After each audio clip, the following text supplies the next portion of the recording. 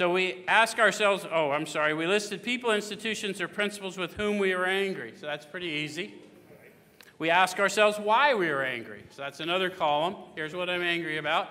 Here's why I'm angry.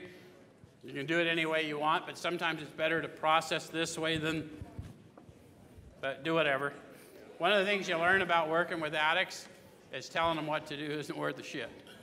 So just find out what they're willing to do and go with that.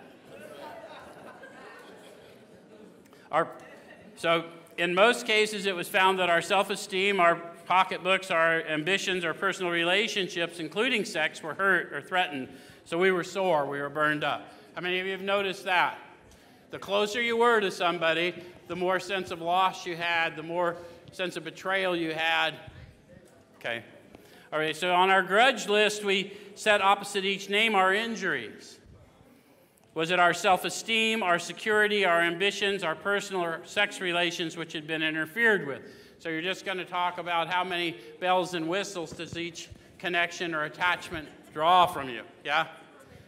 Right? Have you ever been in a relationship with someone, in an intimate relationship, and it affected your security, your self-esteem?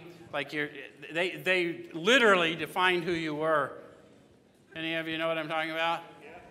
But that's not possible when we walk in the great reality, right?